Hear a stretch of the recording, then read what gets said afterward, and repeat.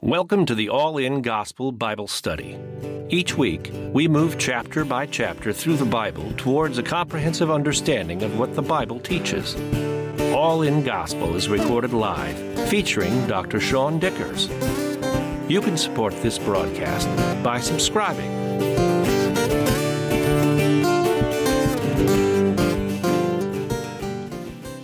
All right, so we're in Luke chapter 4. We are going to do Luke 4 into two parts because the temptation of Christ is so rich. We're going to spend some time today talking about temptation. Chapter 1 and 2, John the Baptist and Jesus are both born under miraculous circumstances. They're both given this mission of Messiah. John's the announcer, Jesus is the Messiah. And in John chapter 3, Jesus gets baptized by John. John declares him the Son of God. God declares him the Son of God. And Luke shows it with the genealogy and brings all those things to bear. So Luke 1 through 3 is kind of an introduction to this book. And now we get into the storyline of it, the actual events of the ministry of Jesus. Jesus has identified with humanity through baptism, and now he's going to identify with humanity through temptation. In other words, temptation's not a sin, it's common to all humanity. But Jesus beats sin and we don't. That's the difference. Verse 1. Then Jesus, being filled with the Holy Spirit, returned from the Jordan and was led by the Spirit into the wilderness, being tempted for 40 days by the devil. And in those days he ate nothing, and afterwards, when they had ended, he was hungry. Again, emphasis on food. Just had to point that out. But Holy Spirit's where we start. Luke's mentioned the Holy Spirit a few times. I want to take a little time today. And again, I don't normally slow down this much, but these are big concepts, and we've had a lot of conversations over lunch about the Holy Spirit. What is the Holy Spirit? How does it work? There's 4 different Greek words that get used with the Holy Spirit. There's para, en, epi, and pleres. And they mean in, on, and upon. And in this case, we have filled or pleres. So this is the 4th one. That means that the Holy Spirit was with Mary and Joseph and with Elizabeth and Zacharias. The Holy Spirit was with John the Baptist. But the Holy Spirit is overflowing or filling Jesus Christ as he does this. Slightly different relationship.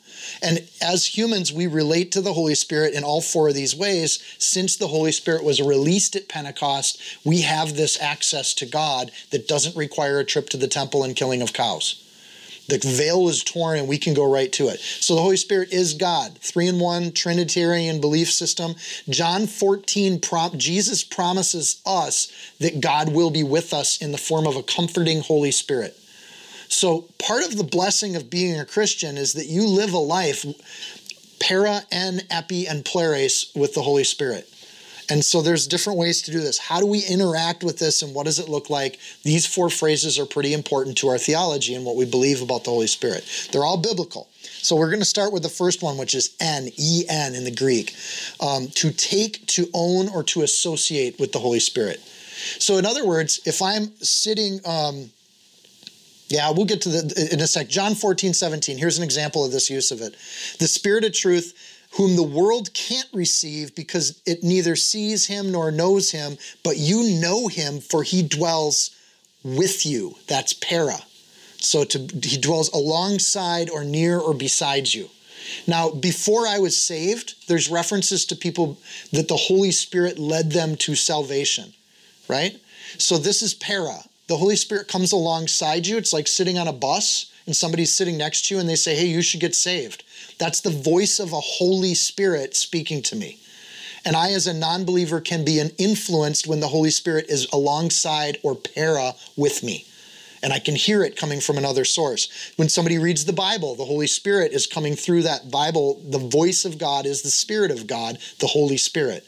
And so as a non-believer, I can I can recognize and see and be influenced by the Holy Spirit, right? Pharaoh was not a Christian, but the Holy Spirit influenced some of the decisions Pharaoh made. So we see examples of that in the Old Testament. And then there's to receive or to take in the Holy Spirit. John 20, verse 22. That is E-N, to take into or have the Holy Spirit come into us. So that comes in the same way. I can read the Bible and the Holy Spirit's there and I have a soft heart and the Holy Bible is just changing how I think. Now I'm influenced, or I have taken in a Holy Spirit. God's Spirit is speaking because God's word is in me, the fellowship of the saints. Like I'm talking with you guys and we're talking about Jesus and evangelism and Bible. And now I have the Holy Spirit in me, not just agreement with the Holy Spirit, but my heart has started to change and become more and more like Jesus. I start to think and want the things that God thinks and wants. So my spirit and God's spirit become somewhat co-joined. That's en in the Greek, to take or to own or to be associated with the Holy Spirit. When I tell somebody a phrase from the Bible, that is the Holy Spirit. Pleres, to be filled with the Holy Spirit, is the word we have in our verse today. Jesus was filled with the Holy Spirit. It's a really good interpretation if you have the New King James. So this is not just that he's associated with the Holy Spirit, but the pleres is a complete filling, as in taking a hollow vessel and have it be filled with the Holy Spirit, right up to the top. That's pleres. This is a mature believer, and I'd say pleres and epi are both mature believer kinds of Holy Spirit. In that I've been walking with God for 30 years, or Jesus was walking with God for 30 years. He was in the temple when he was age 12, reading the word, knowing the word, living in the word. But now he's like walking day to day with this kind of constant connection. The Bible says we should pray without ceasing. So this idea of just like, I'm walking with the Lord. Lord, what do you want me to do? What do you want me to say to this person? How do you want me to do this? Oh, Lord, my tire broke down. Well, that's not a tragedy. Lord, who am I going to run into at the auto mechanic shop? And you're just kind of always looking for where the Holy Spirit's guiding you in life. And this is why it says that Jesus, being filled with the Holy Spirit, pleres, returned from the Jordan and was led by the Spirit into the wilderness. You see the difference?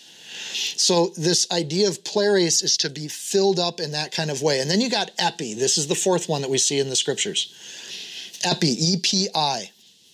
And think of an EpiPen, like, it's there, but this is, the EpiPen overflows with stuff. It's a bad example, I'm sorry, but it's the same Greek word that we use in other words. Acts 1:8 has a great example of epi.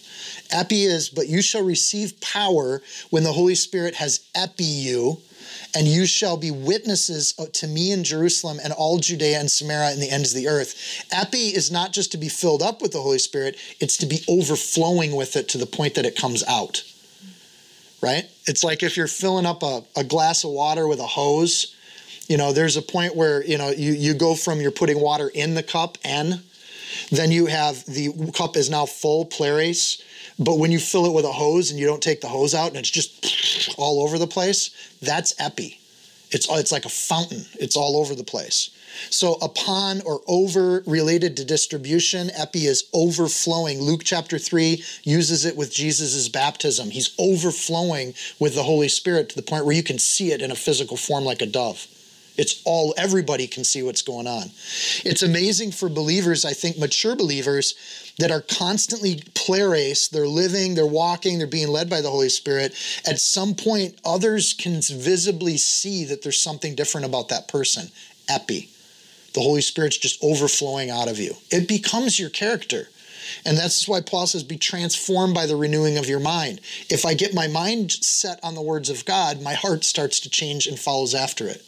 Tonight, when we're doing David's prayer back to God from the Davidic covenant, he's epi, he's overflowing with the Holy Spirit when it shows like that. And it just pours out of people. So para is if I had an empty glass of water sitting next to an ocean of water. That's para. They're next to each other. N is when I start taking a bit of water and throwing it into that empty glass. And now there's something competing with the emptiness. That's N. Epi is I've filled it to the top, or pleres is I've filled that up to the top. Epi is it's now overflowing the cup. And that's the difference. Sometimes new believers get frustrated because they're struggling with getting rid of the emptiness, and they're not exhibiting things. They're not seeing the fruit in their life yet. And that can be frustrating for a new believer because they're so excited, but nobody seems to respond. And part of it is that history just isn't there. That pattern isn't there. People are wondering if you're just going through a phase, right? But part of it is renewing your mind and thinking like God over time. Jesus is at this point 30 years old. So if God himself took 30 years to start his ministry, new believers need to just be patient a little bit. Trust that God's going to do things in God's time. And sometimes that character takes form. And Jesus didn't even need that 30 years. Like, I'm guessing he could probably have started earlier if he wanted to, but he waited till he was 30, I think, because God wanted to show us what a human life can look like. And he's not using any tricks or tools that we don't have in this entire passage. So we do have the power of being filled with the Holy Spirit. We look at Acts, we look at John. It's a very consistent theme. We do have the ability to overflow with the Holy Spirit to where other people can notice that. So he's not using anything we don't have. And I think, to me, that's a huge blessing. Like, I'd hate to compete with God himself on how to live a life. But I think when God incarnated himself as a baby in a manger, the whole point was to limit himself and show us that it's possible to live the way he's asking us to live. So the law then convicts us, because if it's possible to live holy and God could follow all of these laws, yet we can't, now we're convicted by the law. Luckily, Jesus also provides salvation and a way out, right? So, and he says, I'm going to take my perfect life and I'm going to substitute it for yours. And that overflowing of the Holy Spirit that he gives is also one of love and sacrifice. It's not of selfishness. He's not just showing us up like, hey, look at how good I am.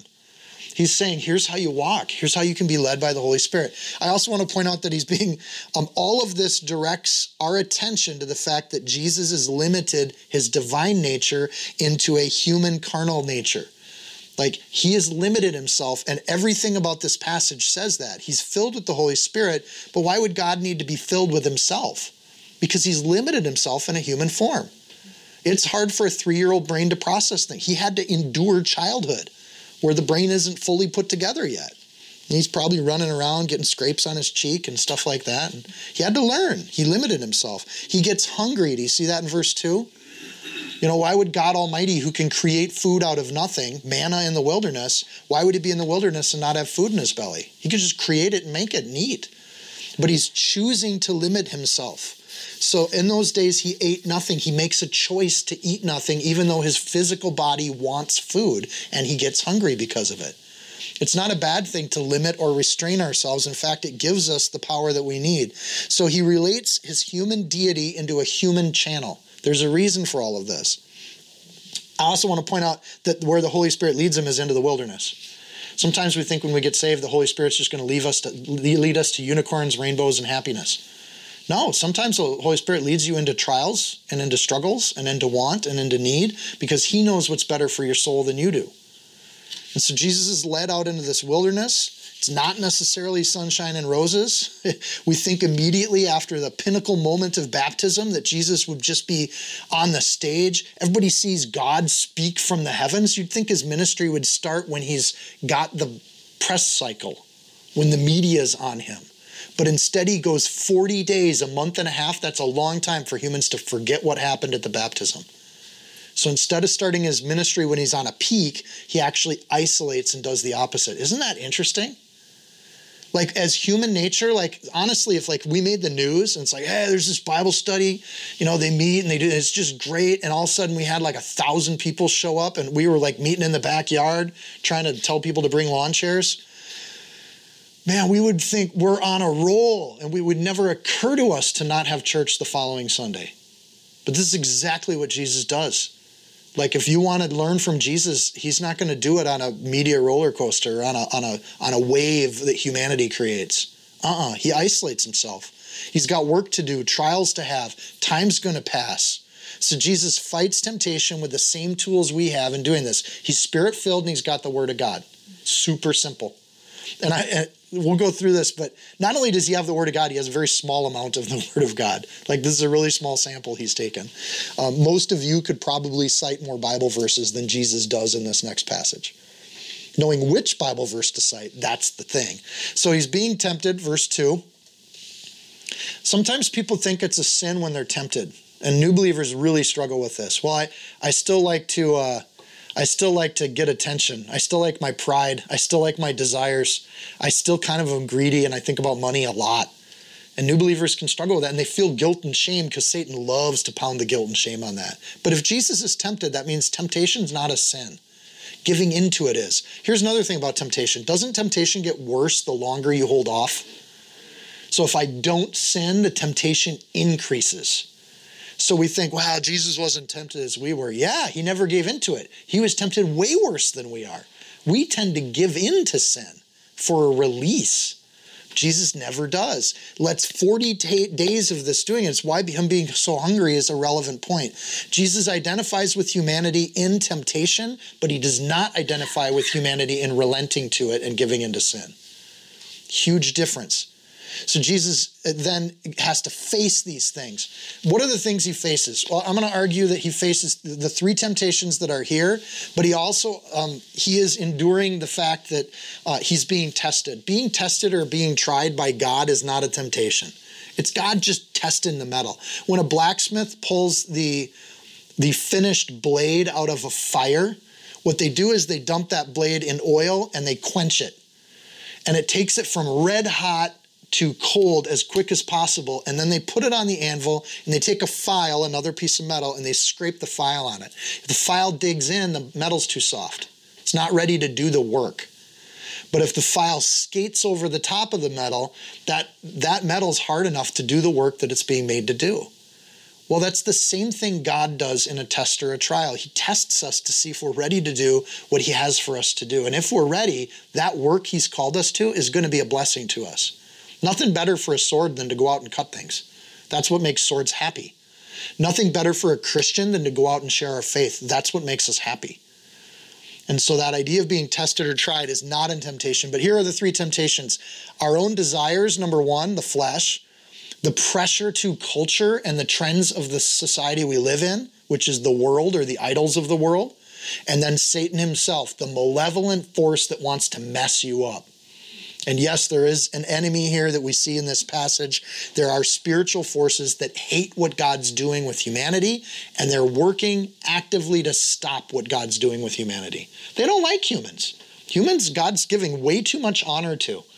This access to God that Jesus gives us, these enemies hate that. They would rather we rebel against the God that has created these systems or created this plan of his.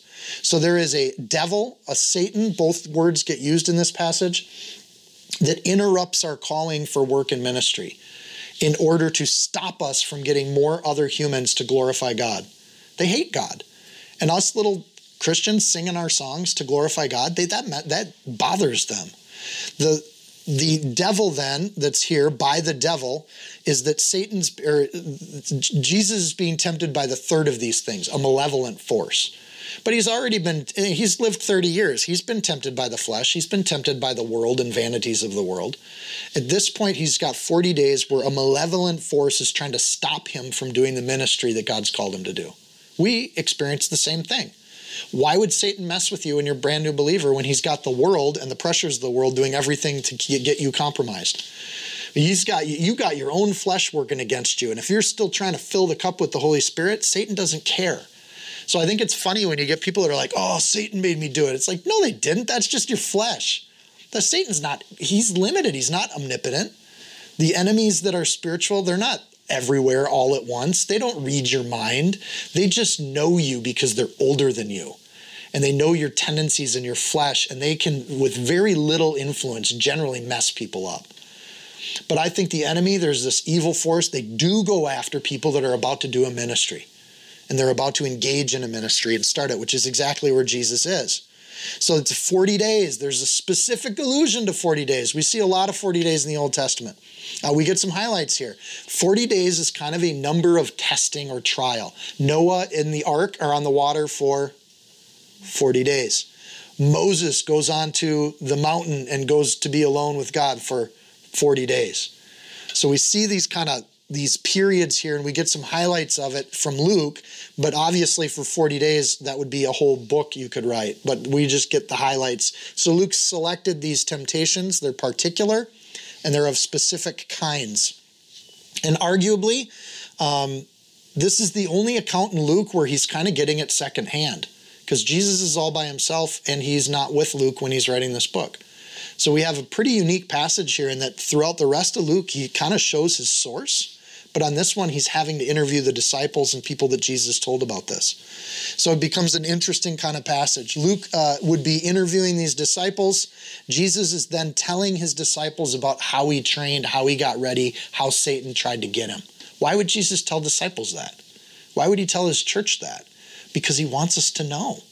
This is what the enemy will do to try to mess up your ministry. This is how he attacks people that are about ready to actually convert people and share their faith with people. So it's an essential for humanity to know what's going on here. And Jesus made sure he told his disciples. He made sure that the disciples told Luke. Make sure this gets recorded and remembered. Jesus then becomes the ideal human, having limited himself to human tools. He eats nothing and he gets hungry. Dr. Luke recognizes that when he uses this phrase, he gets hungry, he's on the point of death. 40 days without food, you say that's impossible.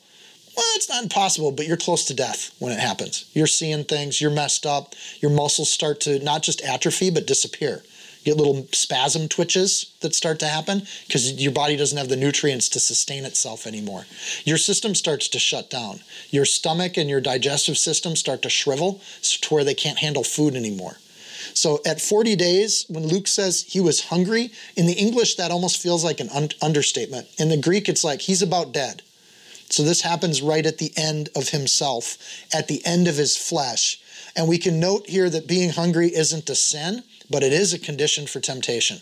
It is putting your physical body in a weak place. And so I think, again, I'll emphasize this. If you got people that are hungry and they're not well nourished, it's hard for them to do the work of the ministry. So Jesus puts himself in the worst possible situation here in this hunger being a relevant part for it. Given Luke's genealogy, we can consider this. Adam got tempted in a garden with all the food he needed with no work required to get it. And a wife, right? So he gets everything. And he's tempted by the devil. Jesus puts himself in a non-ideal situation and has none of the benefits, which makes you think this. Are physical flesh comforts really helpful for our spiritual life?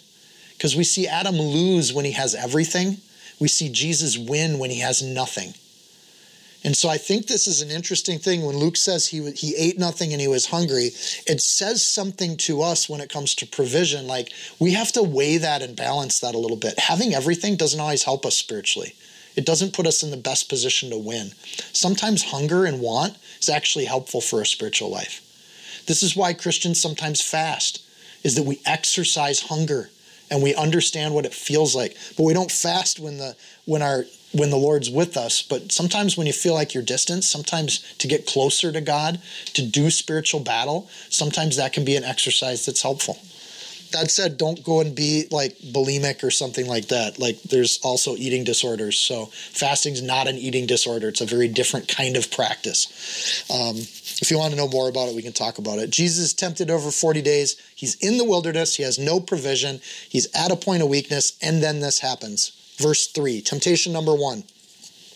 The devil says to him, "If you're the Son of God, command this stone to become bread." But Jesus answered him, saying, "It's written, man shall not live by bread alone, but every word of God." Temptation number 2. Then the devil, talking to him up on a high mountain, showed him all the kingdoms of the world in a moment of time.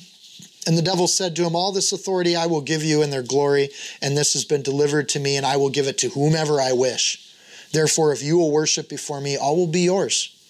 And Jesus answered and said to him, "Get behind me, Satan, for it's written, you shall worship the Lord your God, and in him only you shall serve." Temptation number 3. Then he brought him to Jerusalem and he set him on a pinnacle on the temple and said to him, "If you're the Son of God, throw yourself down from there. For it's written, he shall give his angels charge over you to keep you. And in their hands they shall bear you up, lest you dash your foot against a stone." Jesus answered and said to him, "It's been said, it has been said, you shall not tempt the Lord your God." And the devil said to him, "If you're the Son of God, command this stone to become bread." That's where we're going to start. 3 temptations. A physical temptation, take care of yourself. A pride temptation, take care of the world. And a spiritual temptation, let's put your will against God's will. These are the tools Satan's got. I love this. If you're going to start a ministry, this is where you're going to get attacked. And we're just told this is how it works. We have to unpack this a little bit. There's key elements of temptation that happen after the baptism, prior to ministry. You know, it makes me think that sometimes we do premarital counseling, that maybe we should do pre-baptism counseling. But we're getting it because we're going to do baptism next week, and here's your counseling. This is what's going to happen after you get baptized. If you want to announce to the world, I'm going to serve God, and I'm going to change, and I'm going to give my life to the Lord, well, this is where you're going to get hit. And it's going to, and so get ready for battle, because this is the battle you're going to have. Jesus answered and says to him, it's written, you shouldn't live by bread alone. I just love this. He answers him simply. These are simple responses that we can use and just deal with these kinds of situations. So we can notice that Jesus uses scripture for all three of these. He doesn't use magic Jesus words. He uses words that we have, that we can use, tools that he's already given to humanity. And he pulls all three of these in a way that we could easily pull these threes and use. He's showing us how to fight temptation. It's a great passage. And he limits himself to these tools, and I think he models how to beat the devil. And if you can beat the devil, you can also beat what the world and culture throws at you, and you can also beat your own flesh with this. So this is just a way to do it. So here it is. If you're the Son of God, the very first word out of the devil's mouth is a lie. If. Is Jesus the Son of God? Yes, he is. It's not an if. And the way Jesus works is so subtle. He's a liar, and he's an accuser, and he brings doubt. So here's the thing. Satan will say, if you were called to speak to that person across the street, if you were called into ministry, if that's the real thing, or are you just making this up? And he does the same thing with Jesus. Did you really hear from God? Is that really the case? That's what he did with Eve in the garden. Did God really say you couldn't eat from this tree? Is that really what he said? So the word if becomes this article that gives a conditional state. Jesus' status as Son of God and Savior of the world, it's not conditional. When God calls you into ministry, that's not conditional. It's what he's called you to do. And he's put it in your spirit. You need to do it. So we have chapter 3, verse 6. Jesus is called the salvation of God in the flesh. Chapter 3, verse 22, God says that Jesus is his son. Chapter 3, verse 38, the genealogy and history says this is the Son of God himself.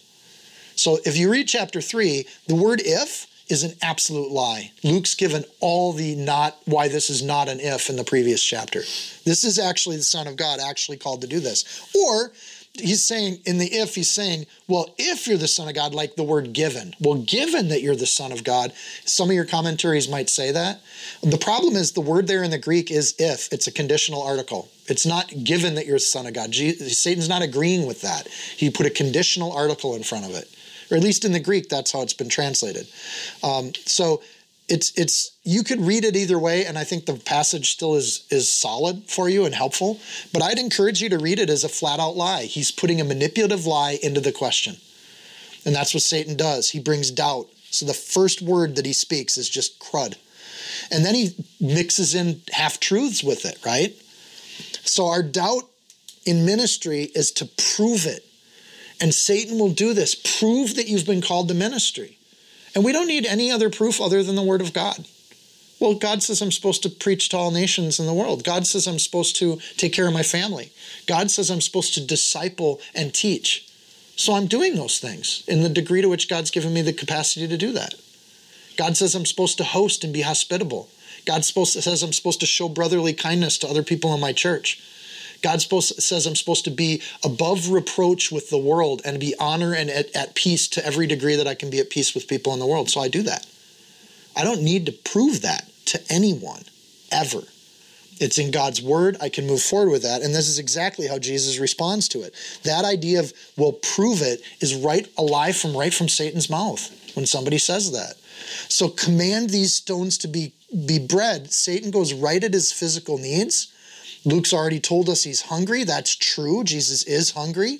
And this has to be tempting after 40 days. You're thinking, what if I die here? 40 days in the wilderness. When Israel was in the wilderness for 40 years, what did God do? He gave them manna, right? He fed them. Water came from a rock. Well, here's Jesus hanging out in the wilderness. No manna shows up. That had to be hard. You know, and maybe on day 1 or 2, you get those first hunger pains. Then you go a couple weeks and you're like, okay, I can do this hungry thing, but come on, God, you're supposed to provide. Maybe I'm just here because your spirit called me to be here. No provision, no provision. Then he gets to day 30 and he's like, now he's feeling the physical effects. I think I'm going to start losing muscle mass. All those carpentry muscles are starting to go away. Your body starts to eat itself at day 30. Day 31, day 32. Okay, God, you're not telling me to leave. Like, what's going on? Day 33, day 44, you can start to see things are going wrong. You're getting muscle twitches. You're seeing things. You're weak. You're passing out, right? You're fainting. These sorts of things, all these things are real for Jesus. And he was hungry.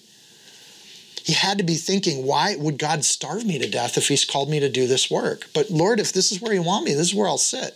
But and my pride says I should be over here doing this. My body says I should eat some food. Satan's like, just make some food. What are you doing here? You're God. If you're God, you should be able to make your own manna. Maybe God's waiting for you to make the manna. He's given you the power. So he takes a step towards ministry. And in our life, that means it takes time. It takes income, right? Ministry means less in our pocket when it comes to resources, time, effort. Like we're giving something to other people because we love other people. And so one of the temptations in ministry is, well, are you going to be able to pay your bills? Are you going to have enough time to do that other thing? Do you get enough me time in your week? That's the one that hits me. Do I get me time? I don't see in the word where I get me time ever. If you serve an almighty God, do you struggle with the provision it takes to give to that God? Yeah, of course you do. Of course it's a sacrifice. What do you want with that stuff that he's given you? By the way, this works with Adam, right? Here's your wife coming and he's tempted to eat what isn't given to him to eat. And the temptation is take it. Take that thing you want. Why not? Jesus responds with a passage from Deuteronomy 8. I'm just going to read the passage because Jesus did. You shall remember all the way in which the Lord has led you to the 40 years in the wilderness to humble you and to prove this to you, to know what was in your heart, whether you would keep the commandments or not. That sound familiar? 40 days, here we go. And then verse 3 is the one he quotes. And he humbled thee, and he suffered you to hunger, and fed you with manna, of which Jesus has seen none of this manna. So this is the Bible verse he quotes. Of which you knew not, neither did your fathers know, that he might make you know that man does not live by bread alone, but by every word that proceeds out of the mouth of the Lord does man live. I think Jesus for 40 days is going through the scriptures. And if he's got this verse on his heart, this is his Bible study from the morning. Like, this is what he's reading. Because it gives instructions to be in the wilderness for 40 years, right? It's telling him you're going to get hungry. And Luke says he got hungry. And then it says you're going to get fed with manna. But then it's like, yeah, but you're not going to know it. Your fathers didn't, that you might know that man doesn't live by bread alone. It's not the manna that's going to sustain you. It's my word that sustains you. This is incredible. But all we get is this short little bit. Man doesn't live by bread alone. Jesus doesn't even cite the whole verse. I think that's great for people that struggle with memorization. Like, you don't need to memorize the whole verse. Just memorize the point. The point of it is you don't live by bread alone. And then Jesus is like, oh man, I'm getting this temptation. I'm really tempted to make this food and just eat something. But you know what? I don't need the food. I don't live by bread. That's not what I need right now. I need to go through this journey. Whether there's want or plenty, there's more to life than the flesh. I think this is what brings a lot of people to the Lord. They actually get success, they get wealth, they get prosperity, and they realize there's nothing there. You're still hungry. You're still left with nothing. You're just like, man, there's just more to life than this. And I think for starting the ministry, when you have to give your time, it's like, you know what? All these things I've been spending my time on, they don't fill my heart. They're a waste of time. I love this generation, whatever it is right now, because they're like this. They're like, I'll work half time, because life isn't about working 60 hours a week and getting some paycheck so that it can be eaten up by interest by the time I retire. Oh, retire? I'm not going to retire.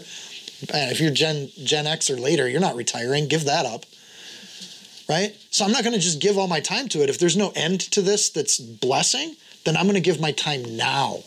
I'm going to work part-time. I'm going to work 30 hours. I'm going to just do 40 hours. I'm going to tell my boss no more. But that's part of ministry. Now I have time to do other things with my life. Sadly, a lot of people just take that time and go vacation with it instead of actually giving it to where there's fruit, right? But we don't serve the flesh. We don't live for it. We have a choice to be free from sin. We don't live by bread alone. So we live by this.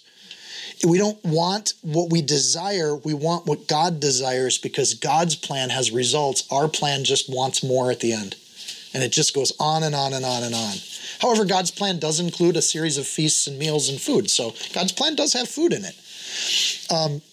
Deuteronomy 6, and I'm going to give you Deuteronomy 6 for a reason, but I think this idea of not living by bread, if you just go 2 chapters back in Deuteronomy 6:11 says, "And the house is full of all good things which you didn't fill, wells that were dug, but you didn't dig them, vineyards and olive trees which you didn't plant, when you shall have eaten will be full." God says to Israel, you're going to live in a place where you didn't you didn't put in the 60 hours a week, yet you're still eating food. And I think this is part of this devotion for Jesus. Like, honestly, if you can look at Deuteronomy 6:11 and say, okay, you shall not eat by bread alone, the other 2 responses by Jesus both come from Deuteronomy 6. So wait, he responds to the summation of temptation with 1 chapter in the Bible. If you read Deuteronomy 6:11 and see that not live by bread alone piece there, he's really only citing 1 chapter. That tells me that he did his morning devotions and he's remembering what he read that morning, and it's helping him deal with the entire attack of Satan. That's pretty awesome. It makes Deuteronomy 6 and chapter 8 pretty big deals. So God meets all these needs. Not the world, not the devil. Everything we need physically, God will provide. God will take care of it. Don't worry about it. You're not going to starve to death. We've had some people that have come here that have been really struggling financially, and they've been a blessing to our fellowship because they're awesome. And they're just like, oh, I don't know, this and that and this and that. And so we started praying about it. And then we had Dan start bringing boxes of food and helping him out. We had Grant not want to wear clothing. So we gave away a bunch of clothing, certain clothing. He's still obviously dressed. But it's just like, look, if you're in the fellowship and you're here every week hearing God's word, you won't starve to death. We're not going to let that happen. We got enough people here who have day jobs. Like, you won't starve, you won't be in tough shape. You may need to sleep in your car, but like if your car's got no roof on it or something, we'll find a place where you're not out in the rain, but you won't starve to death. It's not going to happen. Don't worry about it. We'll be taken care of. You might have to make some sacrifices for the ministry. You might have to be a 1-car family. You might have to live in a smaller house. You might have to wear generic brands instead of name brands. You might have to do some things that are homemade and actually put some work in with your brothers and sisters. But who cares? Right? Who cares? No thanks to that. I can wear my cheap plastic watch. I don't have to wear the Rolex.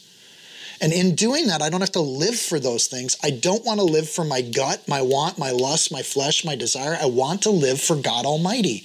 I will not live by bread alone. And you can expand that idea. It's not just about food. It's just about, there's more to life than money. And I'm not going to do that. It's not my physical needs.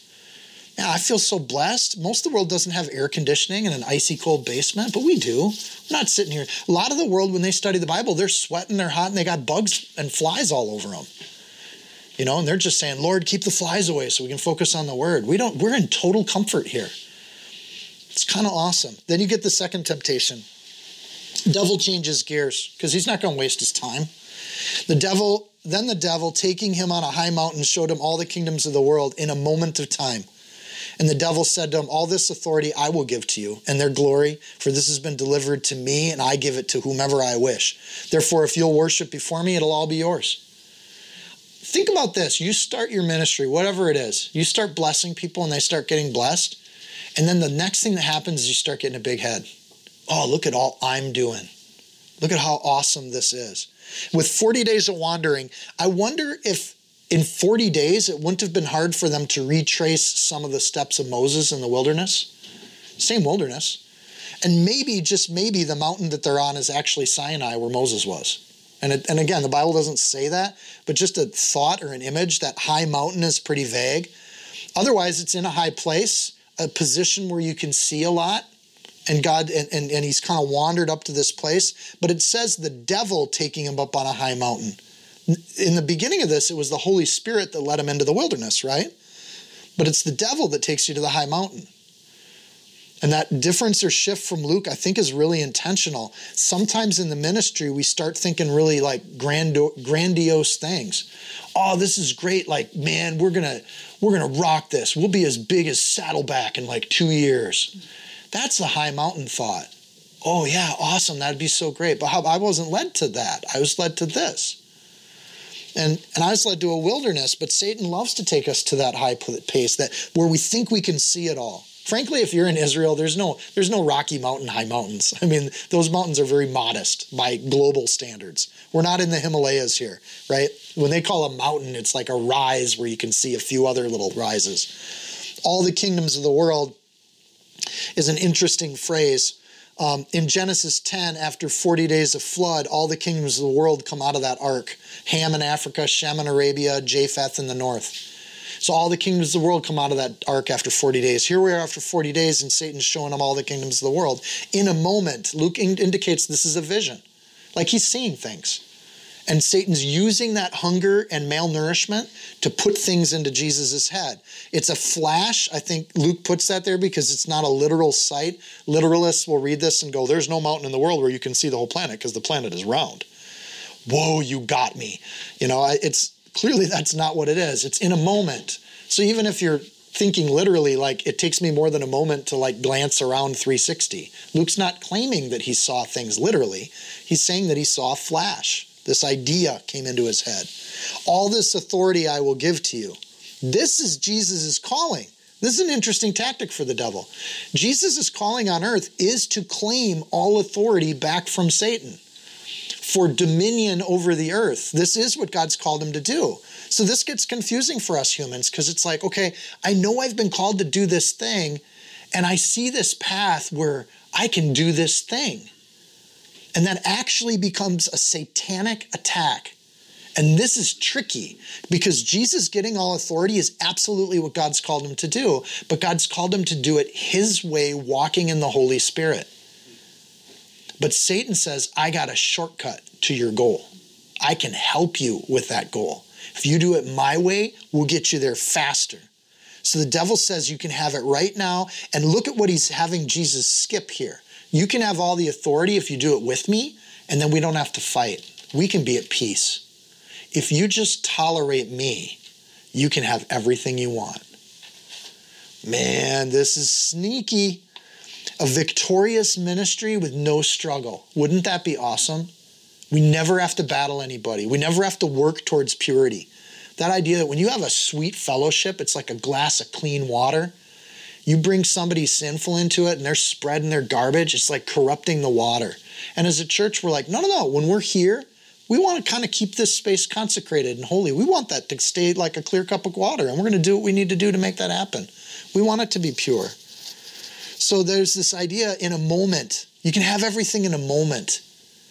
Man, and this idea of victory without struggle, it's a lie from Satan. It doesn't happen. We're on a battlefield. There are forces of good and evil. There's holiness and there's selfishness. There's corruption and there's purity. And we are in a place where we're trying to advance purity on the planet Earth. It is a battlefield. We got a lot of people around us that we love, and they're living in their own filth. And we're like, here's a bathtub. And we're trying to show people that, but that's a struggle. You ever try to get a kid that's been playing outside all day to take a bath? They just want to keep playing outside all day. Or worse yet, you give them a bath, and like my dog, they just go outside and roll in the mud instantly. Man, that's a battle. It's a fight that you fight all the time. Purity is a struggle. It's so easy to get dirty. It's so hard to stay pure.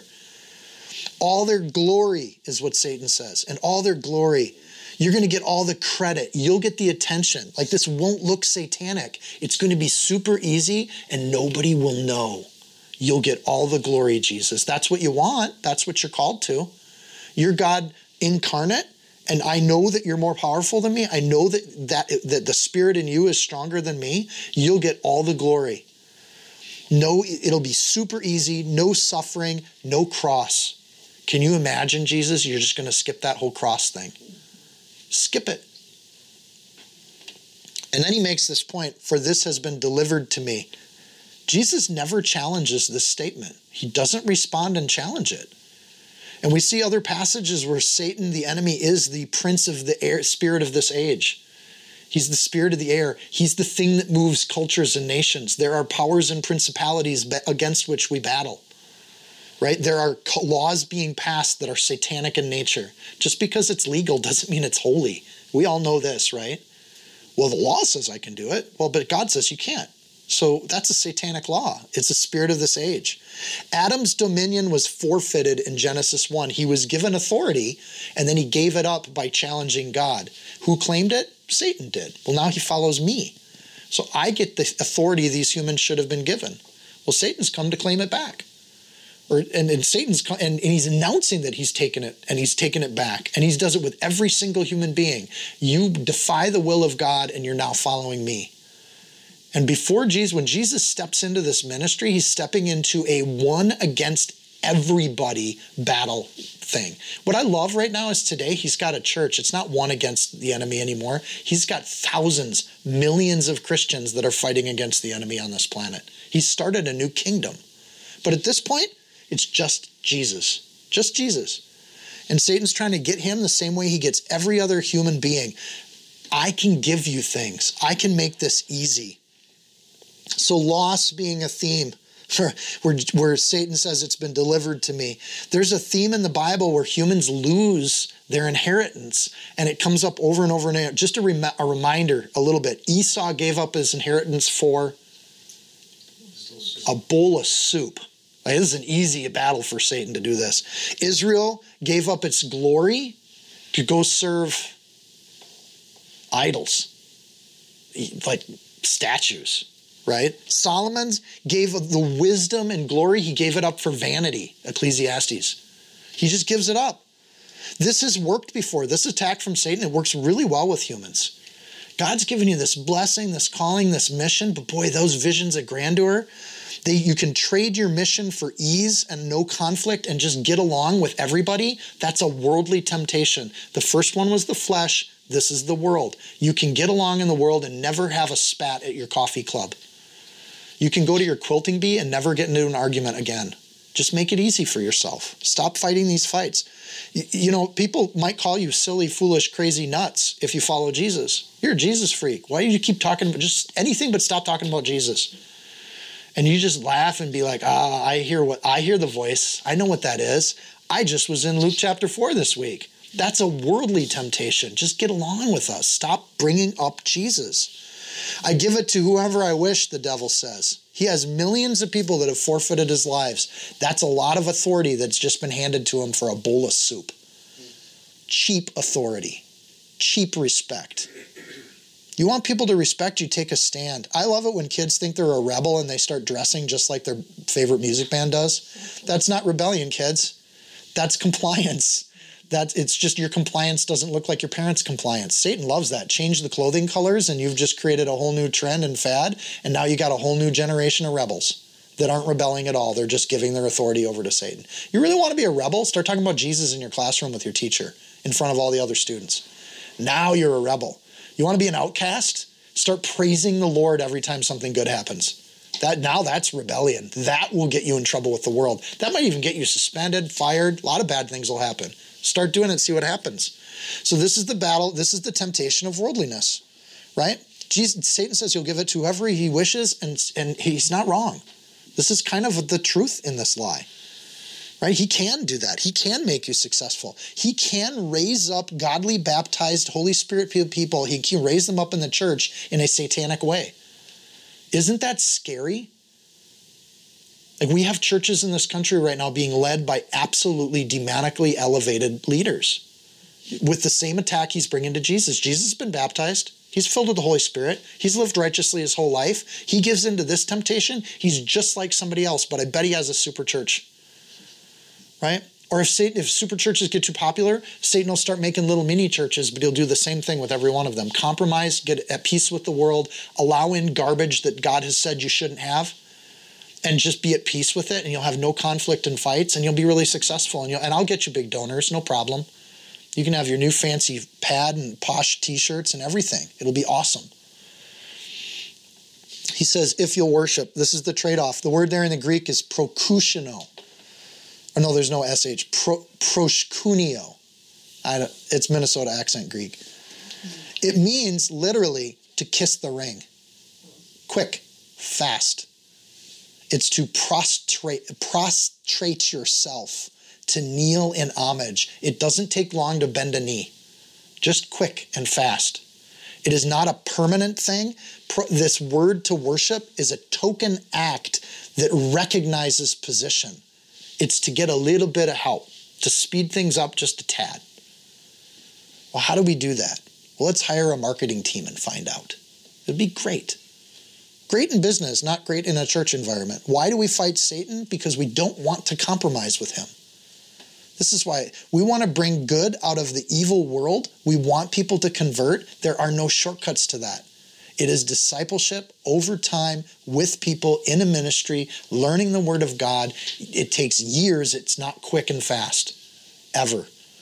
So people often bring this temptation. If you do it my way, I'll worship a God-fulfilling ministry in your ministry. You become saved, you start loving the Lord, you start living for it, and people will come up to you and say, I'd love to do what you're doing, but you got to do it my way. Just real quick. I love what this sounds really, really great, but I can't do that and I can't do this. So if you can come this direction on that with me, that would be great. And this is the point where you have an evangelism opportunity, and the Holy Spirit, you can say, yeah, I'm not going to do that because this is what's working. I'm not going to break the system. I'm not going to take a shortcut for you. But when you get to the point where you're willing to come, the invitation's wide open. But it has to come on these terms.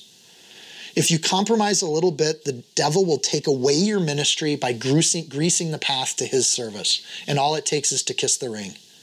Just do that one little thing. And I don't know what that one little thing is. I frankly think it's different for everybody. But test it, try it. We'll talk about it at lunch today. Right? This is what the enemy does. He'll bring really nice, good people that want to help your ministry or come to Christ, but they want to do it their own way. And it's like there's one way, one life, one path, Jesus Christ, that's it. There's no other way to do this. So if you're really interested in this, come and do it. But if you have to do it your way, or it has to be your thing, or you still need to do your little deal that's human tradition, then keep doing that until you've run its course, because it's a dead end. And I'm telling you that because there's no fruit there. And say it with confidence. This is God's word and what he says. We haven't even got to Jesus' response yet. All this will be yours. It's interesting that the devil doesn't need to have his name out in front. He's happy to let Jesus have the name there. It just can't be God's way. It has to be his way. Same outcome, really. And that you can see how tempting this is, right? I get everything I want in the ministry, everything that I want to do, quote unquote, for God, and I just do it this easy way, and I get everything that I've dreamed in my heart. It's a really tempting thing. Christianity's invitational. Everybody's welcome. It's not inclusionary. It doesn't include all these other things and lifestyles. It doesn't work that way, right? This will get me kicked off the podcast service, but it's just an invitational thing. And that temptation sadly takes root in Christian cultures that stray from the Word of God. If you don't read the Word of God, you don't know the rules of God, you are happy to compromise because there's nothing fighting against this temptation anymore. Let everything in. Doesn't matter. And Jesus answered and said to him, here's what he says, "Get behind me, Satan." Get behind me. That's a statement of authority. Right? I don't need your authority to do what God's telling me to do. You get behind me. There's a ranking system here. For it's written, you shall worship the Lord your God, and him only shall you serve. Jesus' answer, in all of his humanity, Satan has already been beaten because he's a lower rank than humans. Understand that. If we want that ministry God's put on our heart to move forward, we don't have to do it the world's way. God will make it happen. It just might not happen in our timing, and that's okay. So he quotes here Deuteronomy 6. This is why I quoted 6 as an alternative for that first one. Even if he's quoting chapter 6 and chapter 8, that's like a good morning devotion, right? They're in the same spot, generally speaking. But this one's the Shema, like, "Hear, O Israel, Lord your God is one God, and thou shalt have the love of the Lord your God in your heart and with all their soul and with all your might." Put God's word in your heart, teach it to others. That's a core ministry chapter of Deuteronomy 6. This is what we should do. Deuteronomy 6:13, "You shall fear the Lord your God and serve him and shall swear by his name." God's jealous. He doesn't want anybody else in there. If God's called you to a mission, do it God's way, stick to it. It's super simple. What's interesting here is to quote the Shema, or the chapter that the Shema's in, this is like Jesus, for us, this is like Jesus quoting John 3:16. Like, this is Sunday school stuff for the Jews. This is common. Every kid memorizes it. In fact, like little baby Jews, their parents would say the Shema over and over and over again to try to get their kid to have the Shema be the first words out of their mouth. This is how infantile Bible scholarship Jesus is using here. He's using step one Bible study. He's not doing he's not bringing a doctorate discourse to a satanic battle. He's bringing the stuff we teach in Sunday school to the satanic battle. Like he's using the most basic starting chapters that any Jewish kid would start to learn. I love that because that means that on my days where I'm not feeling particularly scholarly, I can cite the stuff I learned back in Sunday school, and that's sufficient to do battle with the enemy. That's how behind us Satan should be. We don't need it. We're not tempted by it. We're not interested in it because we've learned as from a young kid that God's jealous and there will be nothing else that gets his work done other than his Spirit guiding us. That's it. I'll wake up this morning, I'll do what God's told me to do, and I'll deal with whatever God puts in front of me. Amen? That's how it works. Super simple. I just love simplicity in this. Satan, however, doesn't quit. He won't give up. There is no easy fight, and now he's in one, and he's used everything that worked with Adam and virtually everybody in the Old Testament. You know, with Saul, he used the second argument. Hey, you can do it great if you just do it my way, and Saul just went right for it, right? And then he raised up David because Saul just utterly failed on this second temptation. So if we're here to make ministries more appealing to evil, give up on that. It's a false thing. It's prideful. It's arrogant. It doesn't work, and it rings satanic. We don't need to make our ministry more appealing to the world. We need to make the world see God's ministry so they are drawn to it. And that drawing to it is a blessing to the world when they get into it. If we compromise, we have nothing to show the world. If they compromise, they have tons of blessing to get if they repent and come to Jesus Christ. That's the way the battle works. Simple enough. So here's the third temptation. Let's say those two don't work. Here's the next one Satan tries. So he's tried the flesh. He's tried the world. Now he's going to try the will. Verse 9. Then he brought him to Jerusalem and set him on a pinnacle of the temple. And he said to him, if you're the Son of God, there's that lie word again, throw yourself down from here. For it's written, he shall give his angels charge over you to keep you, and in their hands they shall bear you up, lest you dash your foot against a stone. So he brings him. Again, this could be literally, or it could be in a vision or a dream. Luke's not concerned with that right now. It's a great way, I think, when people get this idea of Satan bringing Jesus to places, those three words, you can do like an entire debate on that. If you look on YouTube, you can find these. But think of how that debate takes away from the meaning of the passage, right? People just get lost in that idea of, well, how did Satan bring him to, like, what? How did that happen? And I don't think Luke's concerned with that. And it's this pinnacle could be on top of the temple. It could be just from a place where you can see things. Again, Luke doesn't get caught up in that. But the pinnacle here, the pinnacle of the temple, is a place where the Shekinah glory was visibly seen for hundreds of years. The Shekinah glory sat over the Ark of the Covenant, which was in the temple.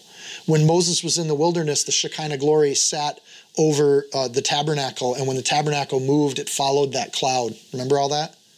So to sit in that spot, Satan has put Jesus in a spot where Jesus has been before in the spirit form. Like this is a familiar place for Jesus. So further, some Jewish records show that the human tradition of Messiah before Jesus, the Jews thought Messiah would come by landing on the temple. And they had just this image. It's not biblical, but it was a tradition that humans had that this is where the Messiah would show up. He would come down onto the temple and reveal himself there. So Satan's put him in this spot that meets these human traditions, and he uses the word if again. And he says to throw yourself down.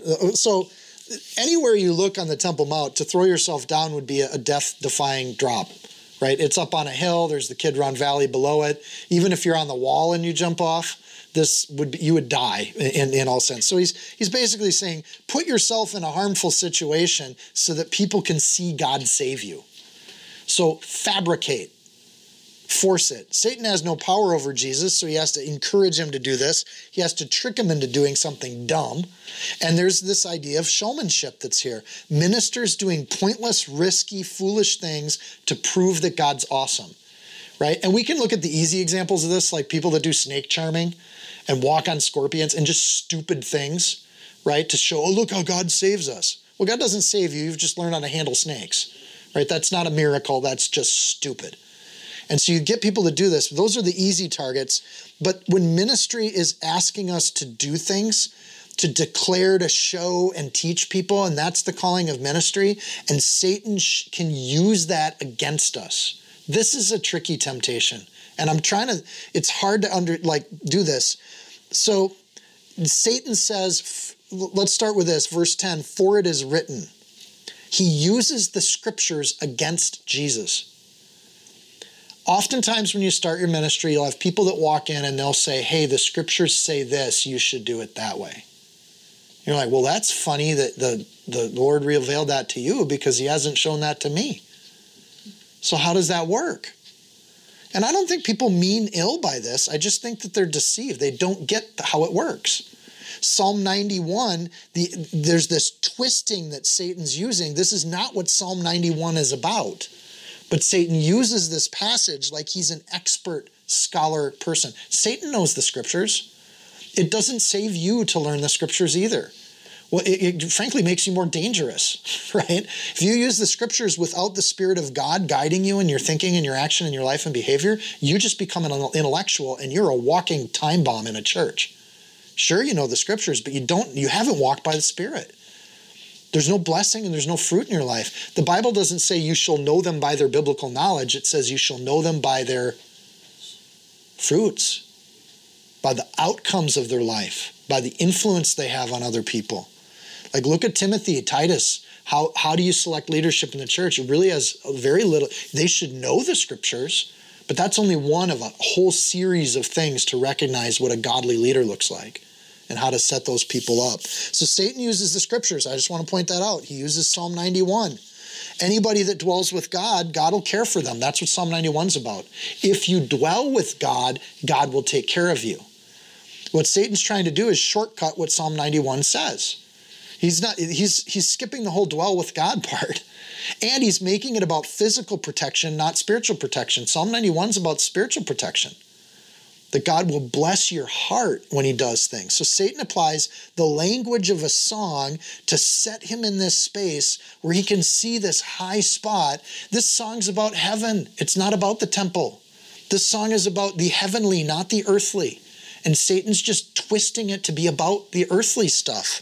This is the temptation that we can use the power of God for our own purposes and our own will, and we replace God with our will and we do it our way. That's what this is.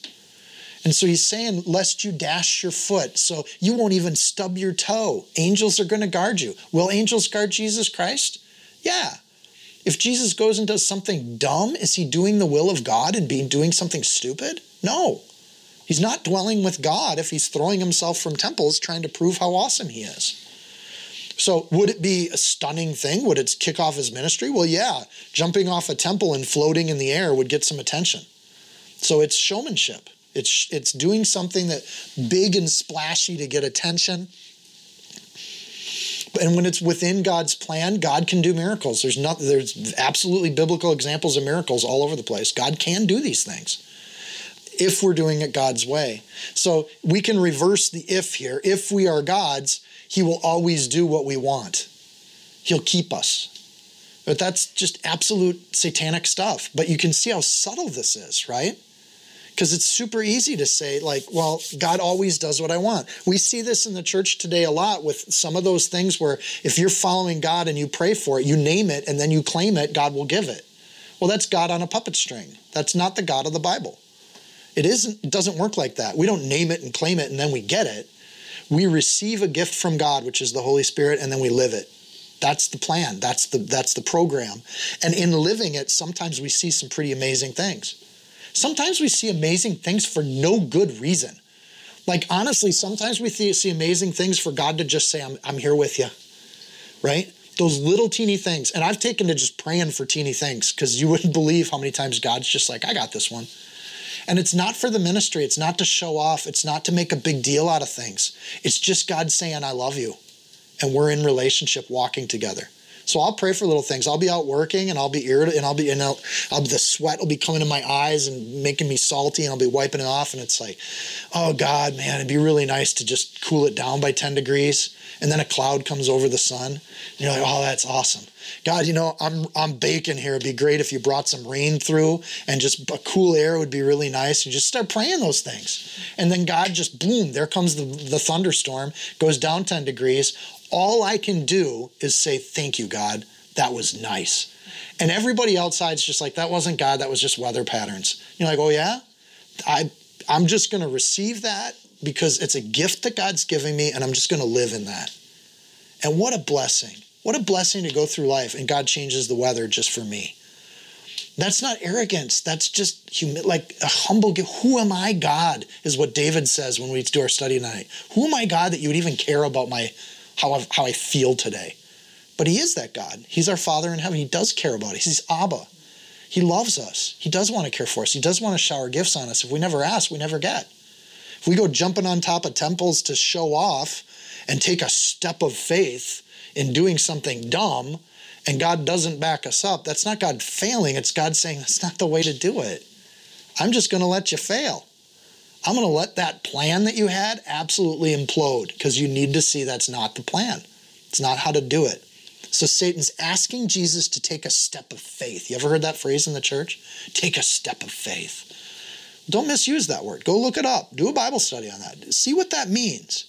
Because a step of faith doesn't mean that you've got something you want to do and then you just step out and do it and God's going to be there for that. I don't think so. Like serve in the church, God's told you to do that. Show brotherly kindness, God's told you to do that. Get the sin out of your life, God's told you to do that. Watch the miracles happen in that path. God's with you all the way on those spiritual things. This earthly stuff, like I want to start a parasailing business for Jesus. Well, you really just want to parasail for a living. Don't put that on God. That's ridiculous. Well, I'm starting a parasailing for Jesus anyways. I'm just going to take a step of faith and do it. Okay, well, if it falls through, good luck with that. When I pray for things, I don't expect God will come. I don't put him in a position to test him ever.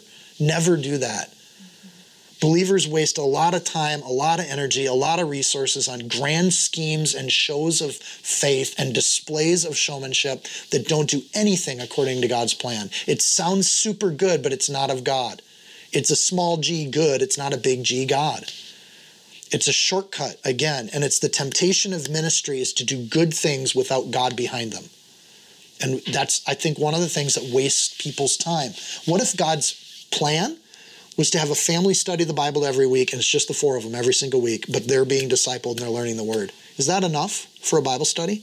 Is that sufficient that one household serves God? Sure was in the Old Testament. Sure was for Joseph. As for me and my house, we're going to serve the Lord. That's all that matters, is that when you have a family unit that they serve God together. If you get multiple family units together, what a blessing. That's great.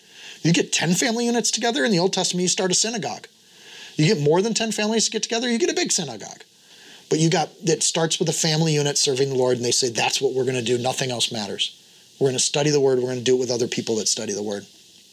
Ministry should be and is stunning and amazing, but it's not stunning and amazing because God blesses our plans. It's stunning and amazing because it changes our hearts. And that amazement is often private and personal and wonderful and sweet. And man, to have a brother or sister around seeing when those sweet blessings happen, and they can be like, dang, this is like God just did that. Holy cow, and we share that in fellowship. Look at what God just did. My poor son wants another truck. Like, man, my truck's getting old. It's breaking, whatever. And I'm super jealous because he starts praying about it. And then he's got somebody saying, hey, I got a truck with half the mileage. Do you want it? No, you can just have it free. He just gets a free truck. Nice job, Grant.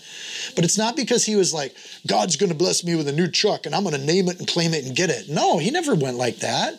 He's just like, Lord, it's kind of hard. I'm trying to work hard and I want to get ahead. And, and he's trying to do his thing as a young man. And God's just like, I got you, buddy. I know you like these trucks. But it's not a God on a puppet string thing. It's a God as Father giving gifts as he pleases, when he pleases, how he pleases, to bless our lives, not to build our ministry. God builds the ministry, we don't. It's really simple. And then Jesus says this, verse 12. I know I'm moving slow today. This stuff really got me going. Jesus answered and said to him, it's been said, It has been said, you shall not tempt the Lord your God. I love the it has been said part of this. Yeah, it's been said this. He doesn't quote chapter and verse. It's just like, it's been said. That's also something that's in there too, Satan. Because he's not denying that God revealing himself is somehow a bad thing. Like sometimes showmanship happens in the church. Big miracles happen. God does a lot of public miracles in the Bible. There's nothing wrong with those. And so he doesn't deny that would be, me jumping off the building and having angels swoop me up. That would be pretty amazing. But, it's also been said, you shouldn't be tempting God, right? Like that miracle's not going to happen because I made God do something or put him in a position to save me as a pastor. So ministry should have a special access to God's blessing and power, but we don't use God and we don't control God in that power and access. Does that make sense? Jesus doesn't respond by taking a step or trusting angels or the care and protection of God on demand. He goes to the heart of it. God has power and it's undeniable, and it's not for me to call on it. That's a very human thing to say because Jesus is God. So for him to use these very human responses to model this for us and then teach his disciples so Luke can write it down, he responds to twisted scripture with the heart of scripture. I love this. You don't have to memorize it word for word. You just need to know generally what it says and what it's like. And Jesus doesn't cite this word for word. Deuteronomy 6:16, you shall not tempt the Lord your God as ye tempted him in Massa. Isn't that an interesting thing? Don't tempt the Lord God like you did out in the wilderness in Massa. Don't do that. So he doesn't quote it word for word. He just gets to the heart of it. God is God. He's not our toy. He's not for us to call on for a promotional gig or show. Our will dies and his will goes forth. So it's a temptation of the will. It's amazing that when we bring everything to God, we know he can do anything with those needs, but he may or may not. So when we pray, we get yes, no, and hold on for a sec. And those are the answers we get. And we accept that God's answers are better than our will. So, man, I really, really want this thing. Lord's not going to give it to you. Okay. Paul says, man, I got this thorn in my side. Lord, if you could take it away, that'd be great. Be a nice thing. Lord says, no, you're going to keep that. It's keeping you humble, you arrogant little punk. I want you to do my work, and that thorn's helping you stay humble. So keep it. And the Lord knows that's better for Paul's ministry than if Paul got rid of the thing. And it might be that I'm working outside, sweating and about to pass out as an old out of shape man. And the Lord just says, you know what? You just go ahead and pass out because you're going to need to stop working like that. You need a little humility. So yes, no, and maybe is how it comes. So it's amazing here that we can bring anything to God. We're supposed to bring all things to God. 1 John 4:15. This is the confidence we have in approaching God, that if we ask anything according to his will, he hears us. If we ask things according to our will, no guarantees. Right? We're taught this. It's really clear. And this is amazing when you go through the scriptures how consistent this is. When we pray God's will. Right? Again, we'll get to this with Chronicles tonight. This is how David prays. We get an example of it. We got to see the whole picture. And when you get people twisting the scriptures, what I would call the aha people, we don't get caught up in that. We know the heart of the scriptures. We know what it says. We're confident in that. Jesus teaches possibility with God, not a control or manipulation with God. Mark 10:27. Jesus looked at them and said, with men it's impossible, but not with God, for with God all things are possible. All things are possible. They're not guaranteed. So God can do anything. So we pray for anything. We pray bigger than our imagination. And we accept when God does things or when he doesn't, but he waits for us to ask. Jesus' answer, you shall not tempt the Lord. I think there's a double meaning here. And I think Jesus uses this artfully, and he's got a little tongue-in-cheek going. Satan tempts the activity of the angels. The angels will swoop you up and catch you. Get that? So in Jesus, he points to God himself. But he's also pointing, who's the Lord? So there's God saving him from falling off the temple, but there's also Satan tempting Jesus. So when he says you shall not tempt the Lord, he's either talking about the Lord saving him from jumping off the temple, but he could likewise be saying, I'm done with you. Stop tempting me. I'm the Lord. And I like this as a human, like I can use the same thing because it's not between me and Satan, it's between Satan and God.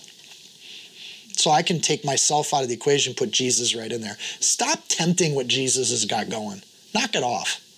And notice this is the end of the temptation narrative, right? This is it. Satan just says, you're done. Enough. And there's a resolution to this that I think Christians would do well to get a better backbone. Satan tempts the flesh. He tempts you with the world. He tempts you with this will thing. And at some point, you're just like, you know what? I'm done with this. Satan, get behind me. You shouldn't be tempting this. This is the ministry of God that's going on. You don't get a place here. Because we're just going to do what God's called us to do. And we don't need your permission. We don't need your help. And we don't need your suggestions for how to advance the ministry. We're just going to do it. Well, that's inactivity. No, it's actually a choice to be active, but to do it God's way. I want that built. I want it strong. So Satan loses, so to speak, but then you get this little past here thing that evil's not quite done. Evil is an eternal being, just like God, just like us. So we get the responses of Jesus, and it finishes with basically, you're done. Satan twists the word. Jesus doesn't get into it. Temptation, I think we can take away from all three of these. Temptation's real and it's subtle. And to recognize it as believers is a huge weapon in our arsenal. And to not miss this as a fellowship, brothers and sisters, these are the things that get at us. These are the things that attack us. Jesus has been blessed by the baptism and the Holy Spirit. He's been filled with the Holy Spirit. He knows his calling and his ministry and what he needs to do. This is when Satan goes after him. Not before. It's when he becomes a threat. So my prayer for everybody here is that you become a threat to the enemy. That your words, that your life and your actions are so filled with the Word and the Holy Spirit in balance that you become a threat. And you're just like, oh, I had somebody that came up and they literally said this out of their mouth and it sounded just like Satan, right? I'd encourage you to be thoughtful and diplomatic with your words, but don't bend on this stuff. No thanks, right? You don't have to call them Satan or anything like that. But this expectation of ministry is exactly when the enemy attacks. It's evil. It's horrible. We serve. Listen to this, 1 Thessalonians 5:16. Rejoice always, pray without ceasing, in everything give thanks, for this is the will of God in Christ Jesus for you. Do you need any clearer instructions on what we're supposed to do? Rejoice, pray, give thanks. That's what God wants. God wants such simple stuff from us. And our humanity and our flesh makes it so much more complex than that. It's not more complex than that. It's just that simple. I think sometimes in our informality, we forget how awesome this is. Because we're pretty informal. I mean, I got a kid wearing a camo hat for worship, right? We're a pretty informal group. But we forget that what we're doing here is absolutely sacred. It's precious. Like there are people who have built cathedrals around what we do. It's amazing and wonderful, but God doesn't need the cathedral. He needs our heart to make it sacred and holy and consecrated. And if we can do that in our heart, we give more than a temple, more than a cathedral. We give to God our hearts. And we know that what we do is sacred. When we rejoice, we pray, and we give thanks, for that's the will of God through Jesus Christ in you. It's a love that we have and a lifetime of sacrifice because Jesus rose from the dead for us. So we give it back to him. If people are drawn to the fellowship, they do it because of our love for one another. It's that simple. If people are drawn to the fellowship, it's because they're sick of shame and they're sick of sin and they're sick of the prison of it and they want something different. And I hope that studying the Word starts to do that. In ministry, if we do stunts, God might just let us drop. Frankly, we did the church in the park thing and we got done with trying it out once and it was like, it wasn't particularly a Holy Spirit thing. So we stopped doing it. Right? Sometimes people do ministries and they go on for years and years and years because it's what they did last year. It's what they did it worked 10 years ago, so let's keep doing it. I love the flexibility. I love the humility of just saying maybe we missed something there, so we just let it drop. God let it drop, so will we. On the other hand, certain things work and ministry starts to happen. You're like, how did that happen? What just went down there? And the Lord just blesses something because it was in our heart and it was in our spirit. And we're like, we need to do more of that. So we follow the Spirit, not the other way around. Verse 13, when the devil had ended every temptation, again, this was a 40-day sequence. We only got 3. Every temptation, he departed from him until an opportune time. Satan's not done. He doesn't quit. He's still around. He's just looking for the timing. And he's not going to waste his resources when there's a dead end. When we can shut Satan down, we get a break from Satan. Now we're just back to our flesh and the world. Right? Those daily struggles. Some argue that The three temptations here sum up all temptations. I want to just encourage you to say, the Bible doesn't say that. We got these three temptations because Luke wanted to highlight them. There are other temptations that are out there that we see throughout the Bible, right? So, but Satan's throwing everything at Jesus he can. We need to be watchful for more than just these three temptations. There's lots of other things that take us away from the Word of God. That's the whole counsel of God. That's part of what we need to learn. It's why we need to be watchful for more than just three temptations. Our goal is to demolish arguments and every pretension that sets itself up against the Word of God, and to take captive every thought and make it obedient to Christ. That's our calling. So we're in the Word. We know what it says. We get our teaching, we set our minds on Christ, we know the Word. Luke gives us just a sampling of how Jesus handled it. And lo and behold, he takes everything from Deuteronomy 6 and Deuteronomy 8, uses a very small piece of scripture to deal with all temptation. Isn't that great? Like, I don't have to memorize the Old Testament. I just need to know the Shema and what's around it.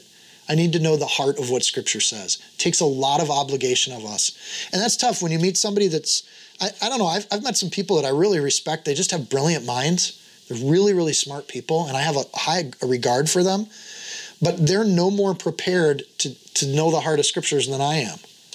And frankly, I've met 5-year-olds that can communicate the heart of scripture better than I can. Isn't that beautiful?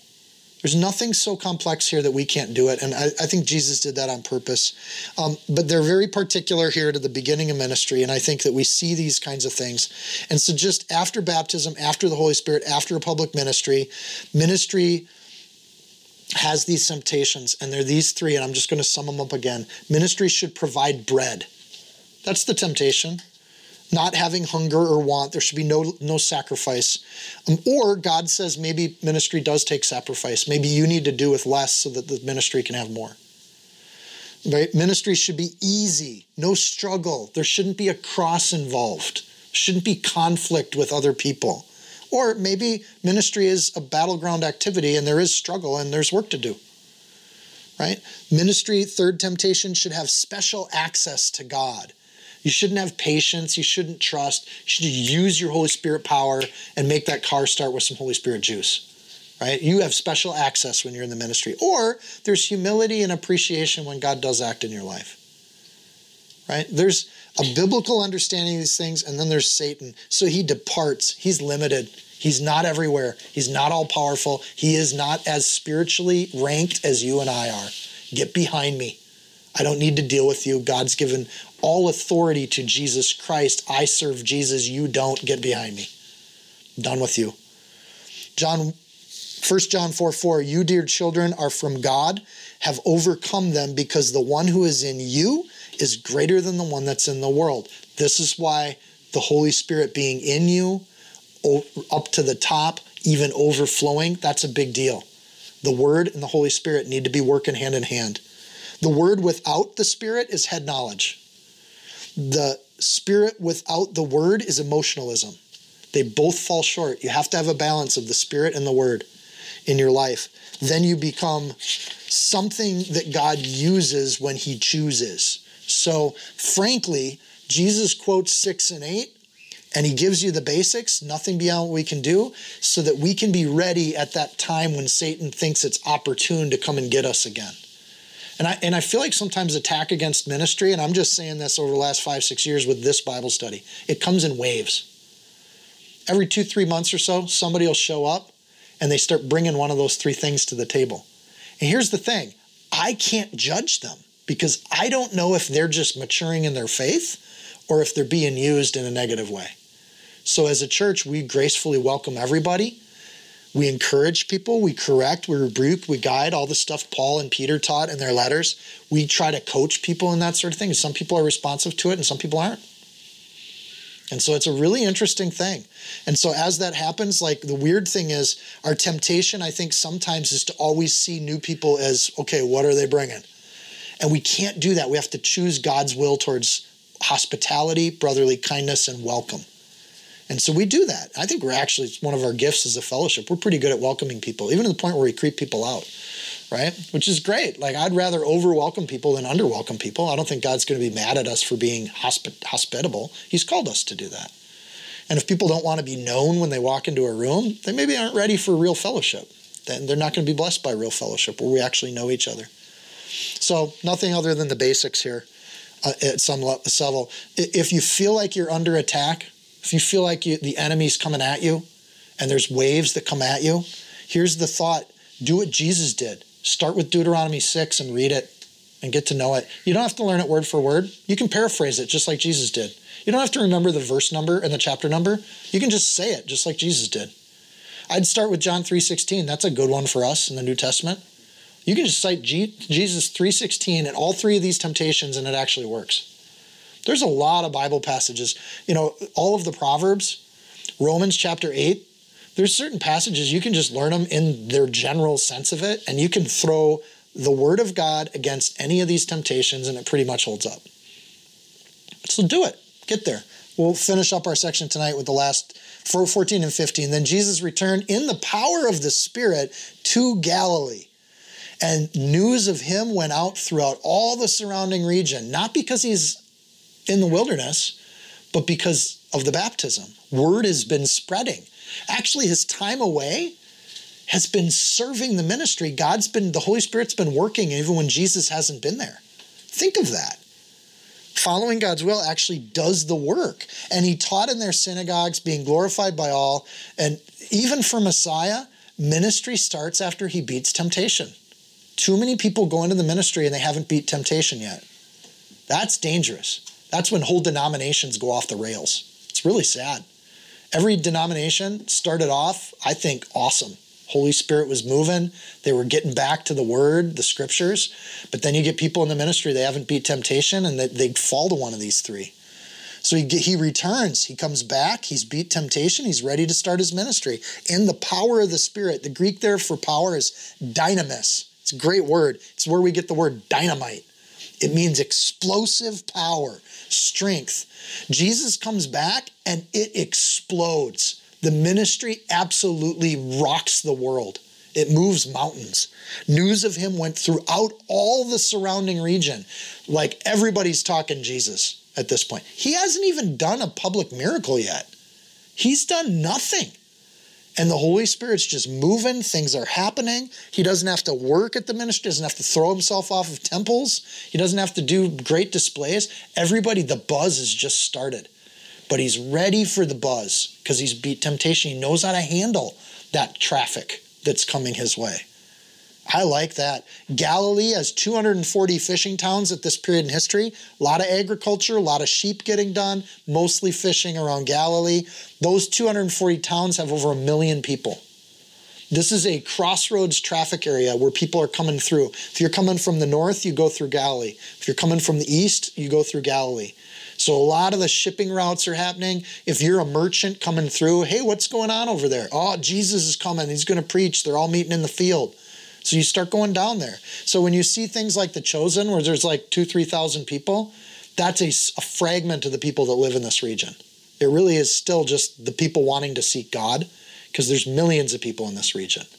So I think it's interesting. He teaches. How does he start his ministry? Not with miracles. He starts it with teaching. What's he teaching? He's teaching the Bible. Here's what the Word of God says. Nothing that shocks people until he starts pulling out Isaiah. But he's just teaching what the Word says. Here's the heart of the Scriptures. Here's what it says. Probably teaching Deuteronomy 6 because he just got some mileage out of that with Satan. Goes to synagogues, teaches the Word, and then this being glorified by all. He doesn't need to try to get glory. People give him glory because they start to, this guy, at this point, Jesus is a great teacher. Like they're going to hear him because he's somebody that like moves them, right? And I think this is interesting in the church. You've got teachers right now getting really popular on the internet because their teaching is solid. And you got teachers that tickle your ears and you got teachers that teach the Word, and they're both rising on the internet. It's really interesting. You got the wheat and the chaff happening at the same time. And so you have these, and so he's being glorified by all. And in Luke, not because of his miracles, he's getting glorified by all because of his teaching. And people just love to hear the Word of God. It has power in and of itself. Well-taught scriptures, I think, is a miracle in and of itself. It's just amazing. So early on, there's no resistance to Jesus. He's well-known. He's appreciated. He gains a following until next week, where we'll pick up at the end of Luke, and we'll see where he starts to rub people the wrong way. Let's pray. Dear Lord, we just thank you. We thank you for your Word.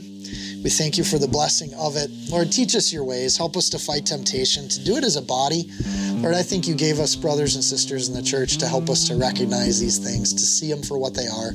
Lord, help us to not be fearful of Satan or the devil in that he has nothing on your word and that we can use just basic Bible to fight him. He's not stronger than you in any way, shape, or form. Lord, we give all glory and honor to you. You still create a buzz. Your word still teaches. And Lord, we want to just do that not only in our lives, but to share it as a family. And Lord, we want to share it with other people around us. Help us to be so filled with the Holy Spirit that it's overflowing. It's not next to us. It's not just starting, but we're getting filled up by you. Lord, help us to put your will in front of our will, because your will just is better and your path is better. The life you have for us in your will is better, and we choose that over ourselves. Lord, bless it. Be with our baptism next week. In Jesus' name, amen.